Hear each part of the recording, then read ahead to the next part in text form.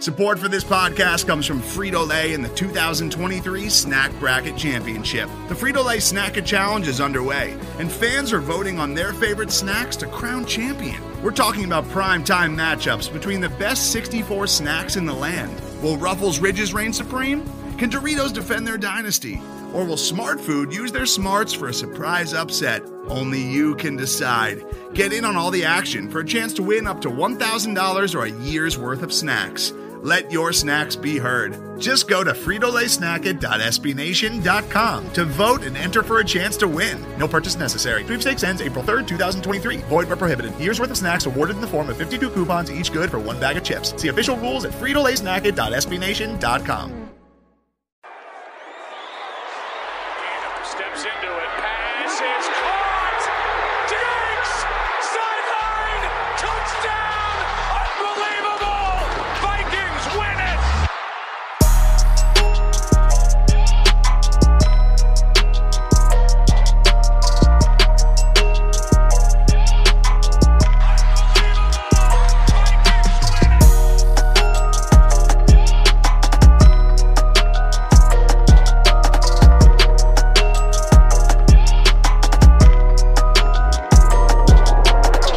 Welcome back to the Unbelievable Podcast. I am BJ Rydell, back here with my guy, Drew Holt, and today we have another fun Minnesota Vikings game to talk about, and I mean fun in the most joking of senses, of course. Your Minnesota Vikings, unfortunately, fall to the Arizona Cardinals by a final score of 34-33. Now, Drew and I were pretty pessimistic that we would even get to that point, so that in itself, the game being, exciting, is a win, I suppose. But the way it ended with Greg Joseph missing a 37-yard field goal wide right has become all too familiar for us as Vikings fans. And naturally, we have some things to talk about. It's not just about the field goal. I'm going to start it off by just saying that. Obviously, it sucks that Greg Joseph missed the field goal. Had he made it, the Vikings would have, in fact, won the game, and that in itself sucks. But just to kind of put an overhead of this entire conversation that we're about to have. My perception of kickers in general and just the way that football games operate is that, yes, Greg Joseph had an opportunity to win the football game and he failed to do so, but he did not lose the football game. I think people get that confused in general, where you look at the way a player played and he has an opportunity to win. Yeah, he had that opportunity, but he did not actively lose this football game. And That's really what we're going to talk about here today. Right. And I mean, there's a billion different ways to look at a game like this when it ends this way and how much scoring there was and all that, which we can dive into. But I do find it a bit, there's some parallels to the Blair Walsh thing where it's kind of like Greg Joseph played, kicked really well. He made 250 plus yarders in this game. He did miss an extra point. He did miss the key 37 yarder to win the game at the end of regulation, but he made a couple of really nice kicks as well to keep the Vikings in it. And it's kind of like how Blair Walsh in the game against Seattle there, where he was 3 for 3 prior to that, only scoring the Vikings had in the game. And so, combine that with, minus 10 degrees of temperature. And it's like, well, did pretty well and kind of kept him in it. So it almost hides and kind of, overshadows the real issues or concerns that maybe went on with this game other than the kicker.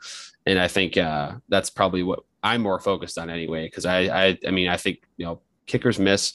And at this point, we're kind of used to that in terms of Vikings. And the other way around too, opposing kickers making field goals, such as Matt Prater's 62-yard before half. So we're kind of used to that. It's the other stuff that I'm more interested in. The Greg Joseph stuff is just, it's low hanging fruit, right? Like, it's going to be the first thing that everyone's talking about today. We have to talk about it as well, because it's a key element of what went down yesterday. But as a whole, if Drew and I are still doing this show in 5 years, unfortunately, the truth is that we probably won't even remember the extra point. We're just going to miss the field goal that missed wide right from 37 yards out that lost the Vikings the football game, that in theory could tee up a, avalanche of a terrible run here for the Vikings and essentially screw up this entire season. We can go that far in this, right? We can be as dramatic as we want. That's not really the attitude of this show, I don't think. I think that we're trying to find solutions here more than anything else. And the unfortunate thing about a game like this is that when you play super well, individually, You look at a lot of different individuals, especially top paid individuals who played well in this game, right? Dalvin Cook, of course, was longest rush was 16 yards, and yet he had over 130 yards rushing efficiency throughout the game. Kirk Cousins' first half was lights out. Danielle Hunter has 3 sacks. Eric Kendricks came up with a couple of big plays. I mean, the free agents that you signed, Xavier Woods, looked amazing. Nick Vigil had maybe the game of his entire life. With so many highlights, it's kind of hard to find, all right, where's the sticking point? What went wrong here that put the Vikings in a position in this game where they could lose this football game if Greg Joseph missed that field goal? And that's what we're trying to figure out here, because with so many guys playing well, at least for certain stretches of the game, and I think that's really what this comes down to, especially in a 1-point game, is that you've got these great stretches, but there's also points in the game where your superstars, your highest paid players, I don't want to say faded into the distance, but they definitely didn't shine brightly, right? You think of what Kirk Cousins did in the second half, and I know you want to talk about this specifically because you have this great first half where your yards per attempt average is amazing, your air yards are outstanding, your efficiency numbers are great, but then you look at the kind of what happened in the second half. And I've got this pulled up because I think this is an important point that whether you want to blame this on Kirk Cousins or not, I'm not going to personally, but this is good fodder for that.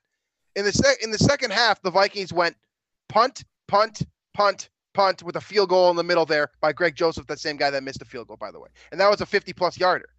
So what did Kirk do in the second half? I mean, if you're trying to assemble that pie, right, Kirk Cousins' slice, it's coming from the second half of this football game. Right. And, I mean, so that's frustrating because the Vikings came out aggressively on offense. They're on fire, throwing the ball down the field. Obviously, the Osborne touchdown right away in the game. Oh, yeah. Amazing. And then, so the problem I have, I think a really big problem for me in this game, obviously the kicker, there's, whatever else you want to blame, clock management, time management, there's all these different things. My biggest thing is the offensive approach in the second half and how they got so conservative. And I think it's almost a theme where and the Vikings have gotten away with this over the years because I think the defense has been a little stronger and they've been able to get away with it. But now you have the Vikings getting conservative and they can't really hold that lead. So here's what I'm referring to.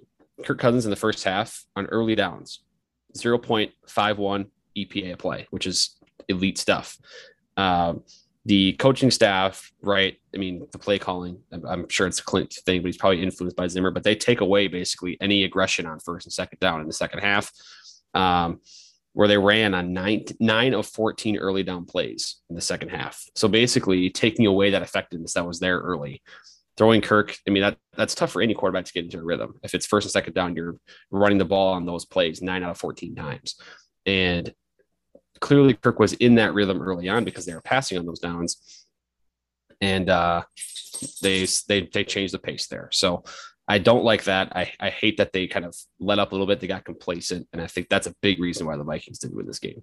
Well, we've yelled about that before, right? Like we've been annoyed with complacency, or maybe not be complacency because this isn't the NFL and they are making adjustments, but it's definitely like a level of comfort, right, that the Vikings have when they seem to get a lead. Some of that is inherent to the style of offense that Mike Zimmer wants to run too, which is, if we're going to start, we're not going to start having this conversation now, but when you're looking at future coaching candidates, if it comes to that, right? I mean, that's something you have to consider, the coaching style, the way you want to win. EPA, of course, being expected points added. If you're a baseball fan, it's kind of like WAR, but for individual games, right? So when your coach his philosophy does not mesh well with contemporary standard for analytics and general, aggressiveness in the NFL, you're going to get situations like this where there's going to be people who are outraged. I mean, you guys all saw the stat, I'm sure, on Twitter where Mike Zimmer had, 6 opportunities to go for it, and he made the wrong decision all 6 times, which put the Vikings, in theory, analytically speaking, I should say, in a worse position to win this football game. So coaching is a piece of this. It's definitely an important piece of this. We can use analytics, we can use the eye test, we can use all of these different things, but I don't know how much of this is actually on Zimmer. I know that, our group specifically at Climbing the Pocket had a pretty intense discussion today about the decision to let the clock wind down with 37 seconds remaining following the KJ Osborne catch, which, by the way, a lot of stuff is going to get overlooked this week just because of what the focus is of this show. But KJ Osborne should not be one of those things. I mean, he's a bona fide wide receiver 3 that's running at least 4 routes at a high rate based off what I was seeing just in the first 2 weeks of this season. And one of those is that go route, and one of them is that slant over the middle. So you got a third down conversion and a vertical threat guy built into one. That's a nice piece. So I just want to put that out there. But I want to talk about the way that Mike Zimmer approached the situation, because while I think you and I are probably on the same page here, I know there are people out there that are definitely frustrated with the approach, because the Vikings essentially said in so many words, right? We got to his 37-yard range. We're going to take this. This is what we want. That's it. No more. We're going to sit on it, go for the field goal. Let's try to win the football game right now. There was 43 seconds. I think there was like 40 seconds left. So if with a timeout, by the way. With a timeout, right. And that's important. So with efficiency, if you operate, no huddle, you have plays built in and kind of, the options are built into your, route combinations. With efficiency, you could probably get 2, 3, maybe even 4 plays off still if, assuming these receivers are either dropping the ball, going out of bounds, et cetera, et cetera. A lot of variables there, of course. But my point being here is that you had time. You had time to do more stuff. There's 2 arguments here now, right? There's going to be the group who says, all right, the Vikings last week with Dalvin Cook, don't want that to happen again. Don't want to risk running the football. That's going to be one group. And you guys, I'm a Vikings fan. I'm with you. I hear you all the way on that point.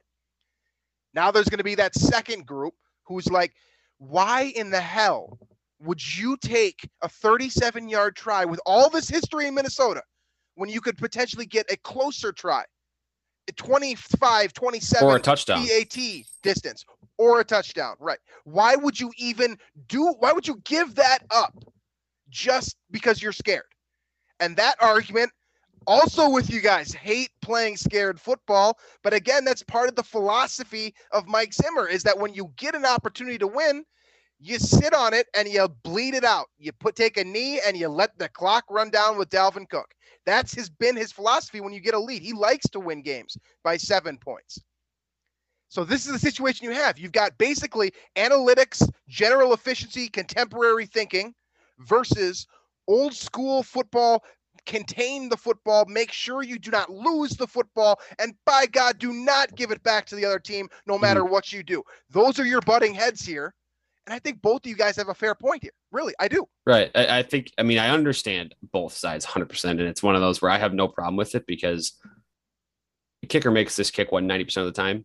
Yeah. And so 90% of the time, this type of situation comes up in the NFL. Right. Nobody talks about it. Because if Joseph makes that kick, as he should, there's no issues, if ands or buts about it. We're talking about how great a game Zimmer coach probably. I mean, honestly, that's probably what happens here, because Vikings should not have won this game.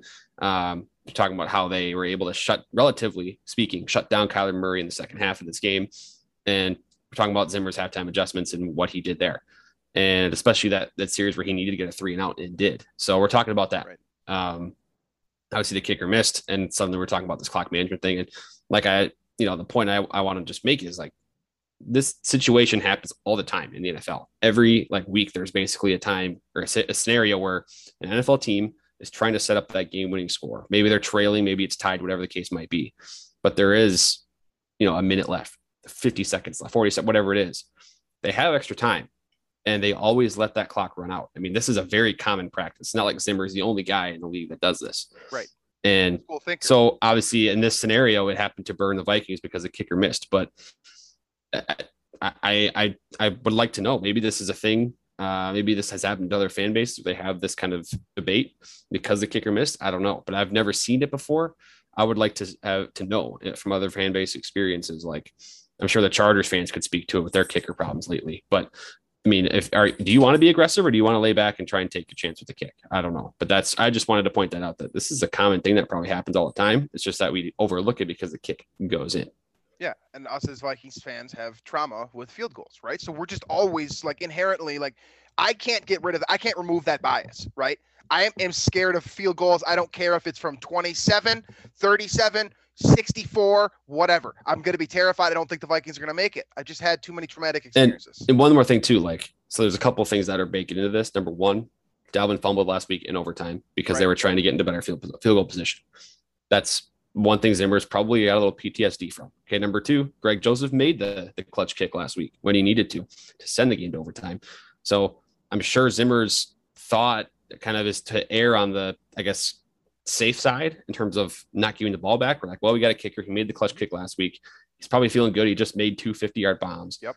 Let's send him out there. Let's make sure we get that opportunity to kick that field goal versus the probably low odds, the low odds, but the odds of a turnover or a sack that brings them farther back into range or whatever the case might be. So I don't know. I mean, I see both sides. I get it. I understand trying to be aggressive. And I'm totally with you in general for those people on the lack of aggression in general on offense in that second half. It was brutal. It was tough to watch. The only time they were aggressive in the second half was when they needed to go down and get that drive for a field goal, and it happened to work. It's just I see both sides here. I think ultimately it's just one of those unlucky things. I hate saying unlucky. I hate being the guy that blames luck for a loss, but I mean that in a way I think that's kind of what happened here. It's just Zimmer played the cards right. You can't fault him for what he did or what the offense did. You can in hindsight, but it's just the process wasn't that wrong for me. There's a lot of other things that in the process of this game that were worse, in my opinion. So it's a damned if you do, damned if you don't situation, right? Because you know what this discussion would look like had the Vikings attempted to go for more yards, and let's say, if Dalvin Cook fumbles again, for example. By the way, he almost had a fumble earlier in the game too. That's just another note. Kirk Cousins throws an interception trying to fit in a quick slant to get 8 more yards or something like that. Or, something goes awry on a screen pass that was designed to get you 6 more yards. That's the thing too, is, and with Kirk, at that point, you're trying to tell your quarterback, do not take any chances here. Do absolutely. This. Yes. At that point, maybe Kirk holds it a little too long, takes the sack, and all of a sudden, then you're 6 yards back farther from the field goal attempt. So and the clock is running, and you use that timeout. And there's just the factor as well too that we can't know, and that none of us, unless Greg Joseph speaks to it, maybe Greg Joseph prefers 37-yard field goals to 27-yard field goals.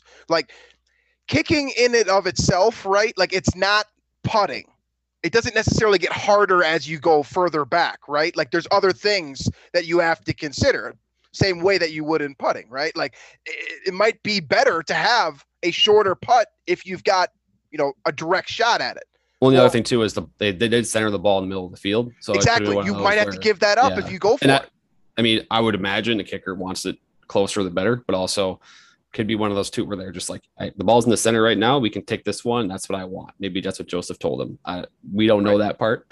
We never will. But I've heard kickers say that it's harder to kick a 25-yarder than it is to kick a 33 because you don't have as much angle, right? If you from the hash, you mean you're saying? Right. So if you kick from 25 at a bad angle, the ball doesn't have enough time to correct, right? So sometimes you'll see kicks where they fly out to the right and then they slowly convert back into the middle. Yeah. Mm-hmm. Something like that. So there are kickers. I've heard them speak on this before. I don't know if it's true for everyone. I don't know Greg Joseph's thoughts. I'm kind of disappointed that no one asked about this because it's an important factor of kicking and that overcorrection, right?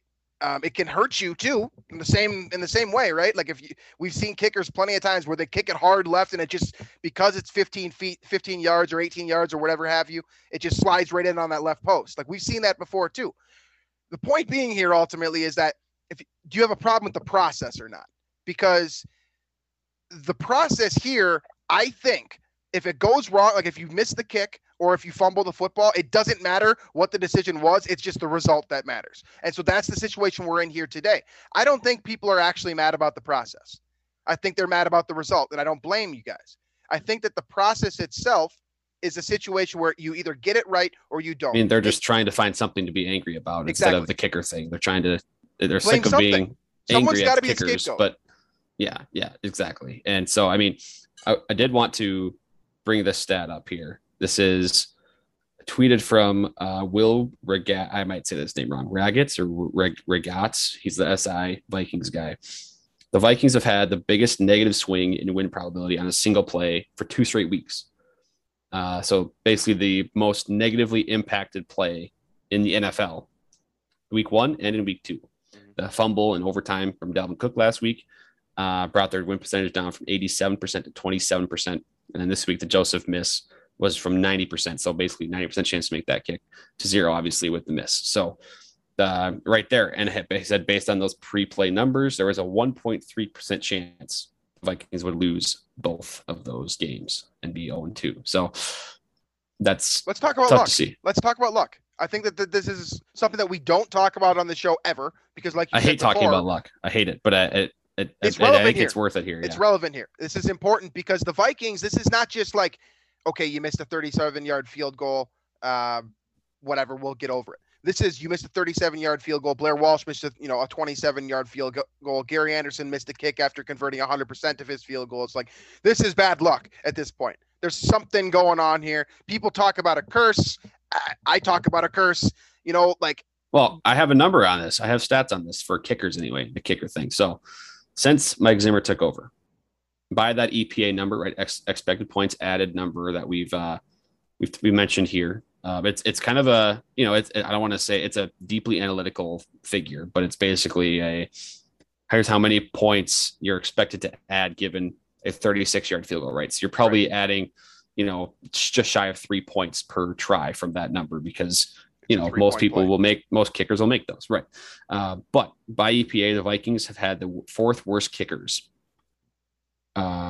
Meanwhile, the opponents of the Vikings have been the number 1 kickers again in the league in the last, 7 years since Zimmer took over. So the Vikings have been 29th in kicking. The opponents have been number 1, and it's actually staggering the deficit at which the opponents are number 1. So the gap between number 1 and number 2 for them. So it's number 1 is the Vikings in terms of the worst luck, I would say. Right. The best kicker efficiency against, right? The Vikings is number 1. The gap is 21 points added from 1 to 2. The gap between 2 and 10 is 13. So, the Vikings are just demolishing teams in terms of how good kickers are against us. And I remember specifically last year, week 3 was the Titans game where Gostkowski was on the Titans. Yep. Went 6 for 6 with like 350 some yarders. Mm-hmm. And other than that, he was 40% of the year. It was just stupid. So there is something to this. It is statistically back. It's an anomaly. It's not just our mind playing this up like the Vikings are unlucky. It actually is a thing. Other teams make kicks far more often against the Vikings than against any other team, and vice versa. The Vikings are missing kicks far more often than all but 3 teams in the Zimmer era. So there's some of that's luck. There could be coaching. I don't know what that is, but that part it's not like we're dreaming this up. The Vikings are very much getting screwed out by kickers.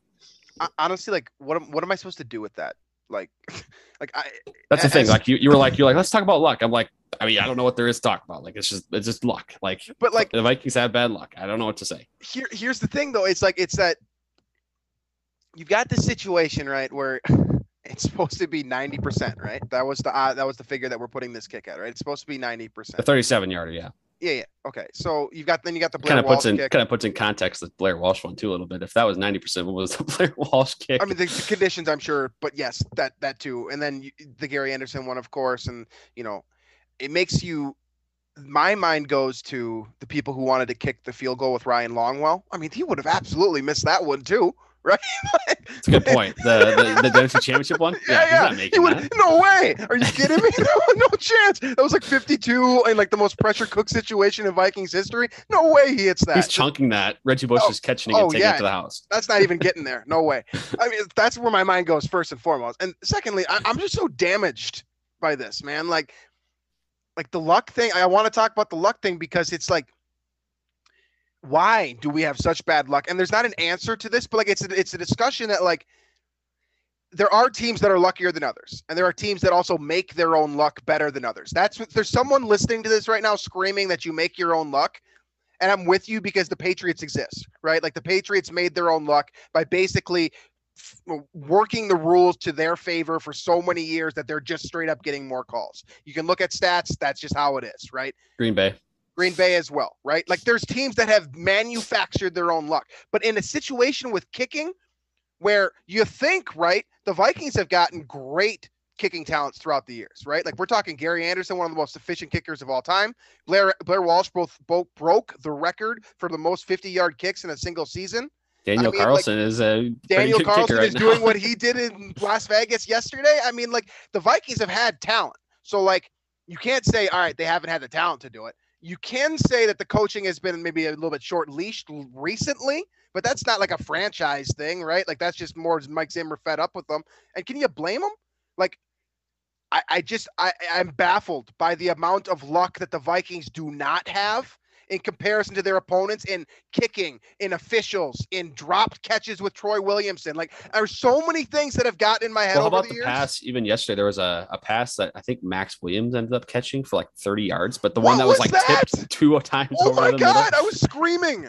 What? Like that should have been picked off, or at the very least, an incomplete pass. I mean, and Max Williams it was tipped twice. And Max Williams caught it and rumbled for 25 yards or whatever it was. Like stuff like that. You just kind of knew that. I mean, that to me was like, okay, there's just no way this ends up being a win.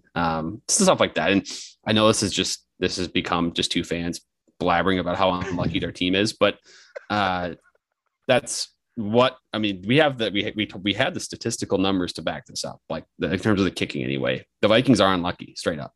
And, I don't think a coach should be coaching around that. Like Zimmer should be going into a 37-yard kick being like, well, my kickers are unlucky the past 7 years. So because of that, I'm going to not trust my kicker here to make a 37-yard kick, which is a 90% make probability. Right. No. You know, you probably just give the guy the kick. I don't know. It's all very frustrating, and it sucks because I think the Vikings played about as good as they could have yesterday, all things considered, and they still lost the game. So that catch by Max Williams, by the way, I think it was like 35 yards or something like that. This dude has never had more than 44 receiving yards in a game. I just looked this up briefly. Like I just scanned through his game logs. He's a gopher, right? Yeah, of course. I think a lot of us have followed his career for that reason. But like he picked that moment to be his breakout game, right? Like he was good outside of that. We dogged him on the show coming into this. Like I guess it's Marvin Jones all over I think again, you basically just called him a guy. I think, or maybe it was me. Well, I don't know. He is a guy that plays football for the Cardinals. I feel that way still. I mean, that was a career day for Max Williams, and my goodness, again, just straight up bad luck. Okay, so back to the actual football game now that we've wrapped up that here. What we did last show, at least, was after we kind of did the doom and gloom, we spent about 10 minutes or so speaking to reasons for optimism, right? Like reasons things can turn around, positive moments. And I think we've said a couple of those already. You know, Kirk was out about as good as I've ever seen him or, you know, most Vikings quarterbacks ever within that first, 2 quarters. Like that was as efficient as you're going to find. You know, we talked about KJ Osborne a little bit.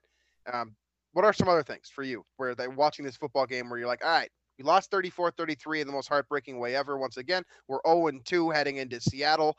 You know, it doesn't look good, but yeah, shine some light on here.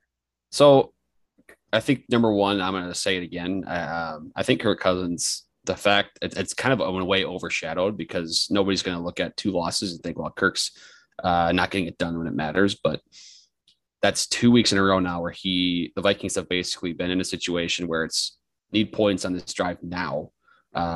Or you lose. And he has both times driven the Vikings down into position to score those points. And I mean, if the Vikings kick a 37-yard field goal and that goes in, we're talking about how Kirk led another, huge fourth quarter comeback drive.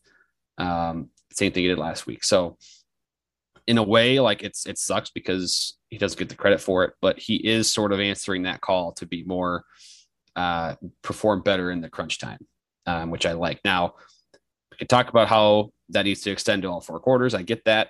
I really don't really blame his performance in the second half on him. Again, I think the Vikings went back to their old conservative ways, and I think that really disturbed things offensively. But a positive takeaway for me is Kirk Cousins just being that guy when it matters 2 weeks in a row now. Which is good to see, and it justifies a little bit anyway of the large paycheck he's receiving. But other than that, Danielle Hunter being an animal, and I think the way the Vikings adjusted to the Cardinals' attack in the second half, outside of that long 4th and 5 with the all-out blitz, Cardinals didn't do a whole lot, and that gives me a lot of optimism for the future when now they have Russell Wilson coming up. Okay, so I think that they're like really like you made the point earlier that if that kick sails through, like the tone of the show is just like a quick 180. Like we're very positive here. We're talking about the fact that both of us on the show, so this was going to be a 2-score football game, like the Cardinals win. I think you went as far as to say it would be like a 40-point game, like jokingly, of course, but there's some truth in the exaggeration. I mean, I did not think it'd be a close game. Right. So that in and of itself, I think, is a reason for optimism. The Vikings played with a very good football team, a team that's probably going to be in it when, week 17 rolls around.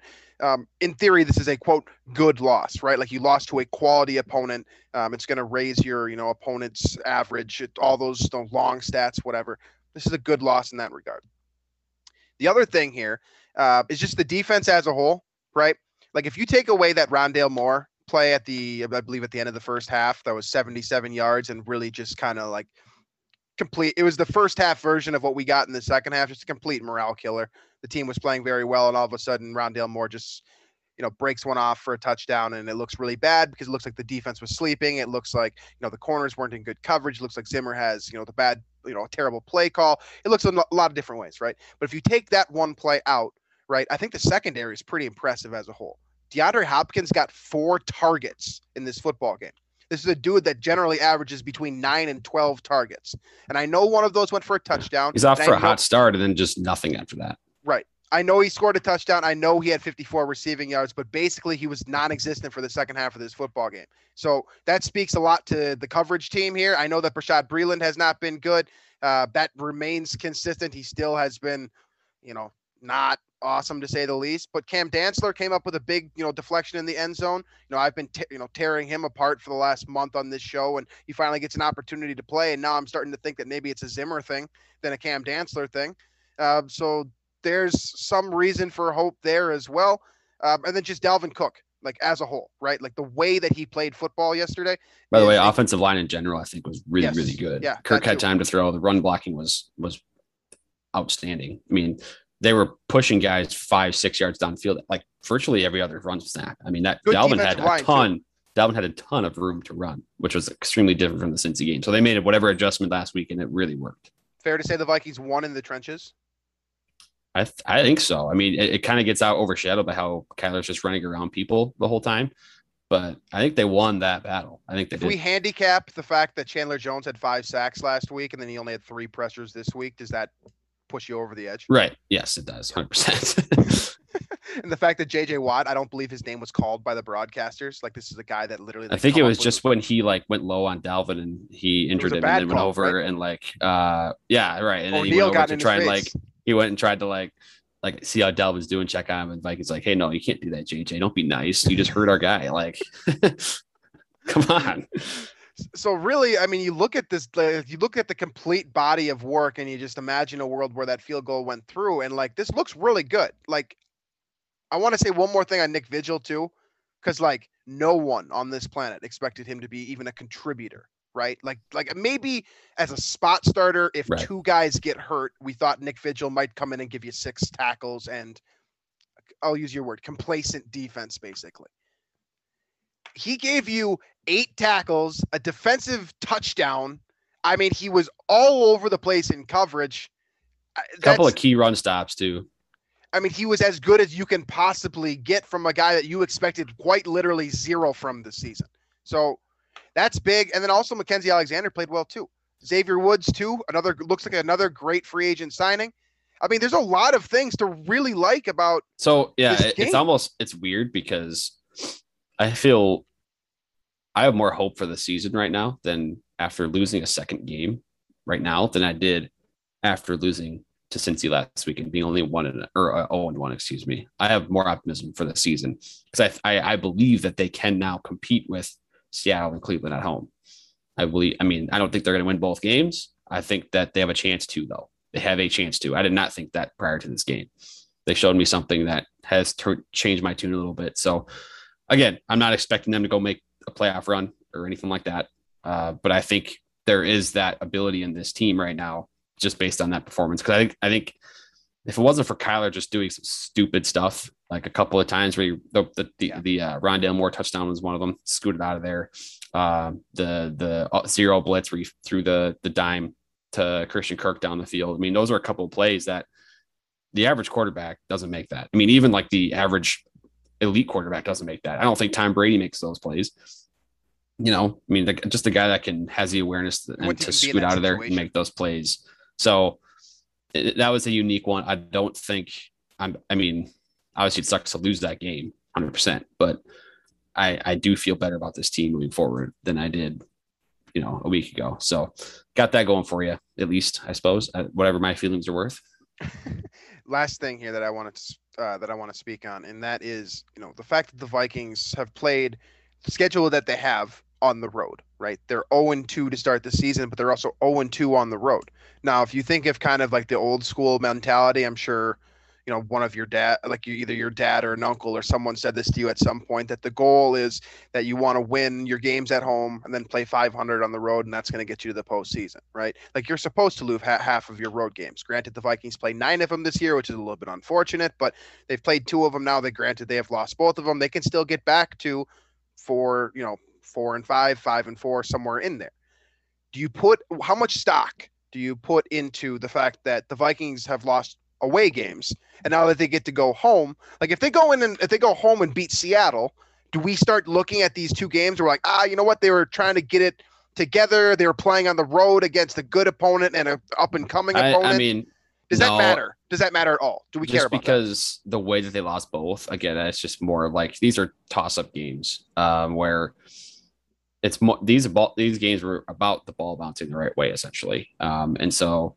From that sense, no. Now, if they come out and just dominate Seattle, it'd be one thing, but we'll see. I think you have more to see on that. I will say though, there was a pretty electric Vikings crowd there in Arizona. Some early false starts I think created from the Vikings crowd, which I don't hate to see that, but I think it's just something it's interesting to look at, but it's one of those correlation causation things, right? Like, you know, people started throwing out the stat. I think Eric Thompson from Daily Norseman was the first one that threw it out yesterday, that this, you know, I think it's for the last like 15 years or so, when the Vikings start 0-2, they've made the postseason one time, and that was in 2012, I think. I can't remember what the year was off the top of my head. Forgive me for that. But anyways, there was one time in that time frame where the Vikings started 0-2 on the road specifically, and they didn't make the playoffs that year, but that was the one time that this has happened. So in theory, you can history's not really with you or against you in this situation, because it just hasn't really been that common of a situation. So if you're looking for something else to add to your optimism, just keep in mind that if the Vikings go home and win both these games at Seattle and Cleveland, which in theory, again, going with what I was just saying before, you split on the road and win at home. If that happens, you get to 2-2, you beat 2 good teams. Like all of a sudden, like, okay, this doesn't matter as much anymore. But it's the doom and gloom attitude, which is fair because you're playing against a Seattle team that basically just did just get walked off by Tennessee. So you know you're going to get their best, right? And then after that, you're going to Cleveland, who is considered to be, you know, a Super Bowl contender. But if they win those games, which I don't think they will, but if they do, I mean, things start looking better real quick again. Like they're big ifs, but they're there. Those ifs weren't even there for me before. So we got that. I feel better about this team now than I did a week ago. I think that's an interesting point. I think that'll be a polarizing point, but I will definitely say I feel better about this team now than I did at the end of preseason, because at least I know that they can run an offense efficiently and effectively. And the fact that they have 3 receivers and they kind of pivoted. Just do it. Just do it the whole game. Don't give up on it after the first half. I like that they pivoted super well to the 3 wide receiver set too. I think that's kind of going under the radar as like another thing that they did effectively. That just KJ. We're not going to talk about the fact that they literally had to essentially realign their offense with the injury to Irv Smith, and it's going well. That would be something we'd be talking about had, you know, this team be 2-0 instead of, you know, 0-2. But yeah, you know, whatever.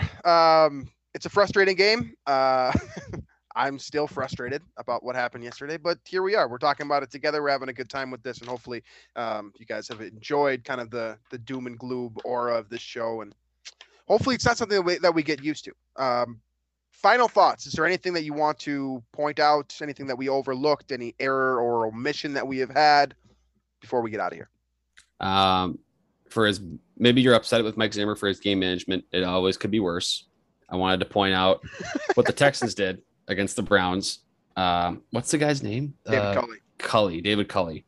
So It was a 3rd and 15 play from their own, I think, like 40-yard line or so. They got 13 yards on the play. So that sets them up at 4th and 2, right? Mm-hmm. They had an offside penalty on Cleveland. So they had the choice between 4th and 2 or 3rd and 10. Mm-hmm. Cully declines the penalty, sets up 4th and 2. Yeah, the dog here doesn't like the call either. Doesn't agree with Cully either. So it sets up 4th and 2, declines the penalty, and then punts anyway, which is the wildest decision I've ever seen. And you could see the reaction of Kevin Stefanski. He's watching it like, is this some joke? Like, I don't get it. So I had to point that out. It's hilarious. I'm still laughing about it. I will laugh about it the rest of the year. And that's why the Texans are going to be irrelevant for a while. Yeah, that was. Did you see the David Culley interview about it afterwards too? If they asked him about it, they're like, "Hey, what were you basically in so many words? What were you thinking here?" And he was like, "Oh, we thought we could win the field position battle." Just unreal. I mean, unbelievable. Like, you could punt on 3rd and 10 from the 50 either way, or whatever, 45, whatever it would have been. Just unreal. He said something like, I'm convinced the average fan is better at games management than head coaches. And that's proving it to me. I'm flabbergasted by that. He said something like, well, if the situation presents itself again, then maybe we'll have to look at it differently. It's like, nah, dude, not maybe. Like, at worst, just accept the penalty. It's okay to say you messed up. Just be like, yeah, I messed up. Yeah, just say it. Like, how hard is that? Yeah, seriously. Last point for me is we didn't really mention Justin Jefferson on this episode. He did have a touchdown. He had some yards, some big catches. I think that he's in a bit of a sophomore slump. I'm going to go that far after 2 games because he's dropping passes that I haven't seen that he wouldn't normally catch. I won't go there yet. I won't go there yet. 2 games at home. He thrived at home last year. I'll wait. I'll wait. Okay. All right. Well, I'll downgrade that to a keep an eye out for this because I think that there's something there because there's definitely at least one ball yesterday that Justin Jefferson typically catches, and if he had caught it, different outcome. So something to keep an eye on, I suppose. Fair enough. All right. That's all we got for today. Thank you for joining us as always. We appreciate that. You can find us on iTunes, Stitcher, Google Play, Spotify, or wherever else you listen to your podcasts. You can also watch us on YouTube if you prefer that method of entertainment. Make sure to check out the rest of the Climbing the Pocket team. I know we've got live shows Monday through Friday during the evening time. And also there's a couple other podcasts around the network that you can find with us as well. So make sure to check that stuff out and see what the rest of the guys on the team are doing. They're doing a great job. So we appreciate you listening to us. We'll be back later on this week to take a more intricate look at Seattle, and if this game is as much of kind of a losing situation as I fear it is as of Monday evening. So that's the game plan for the rest of the week. We appreciate you guys listening, and we will catch you guys later on this week.